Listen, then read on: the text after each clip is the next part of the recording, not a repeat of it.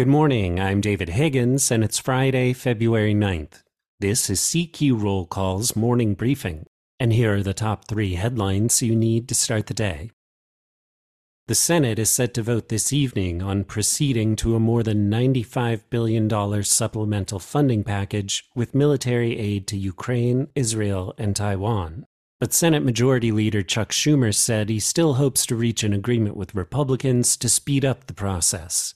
Senators could continue working on the package over the weekend and into next week, which would cut into the recess that had been planned for the next 2 weeks.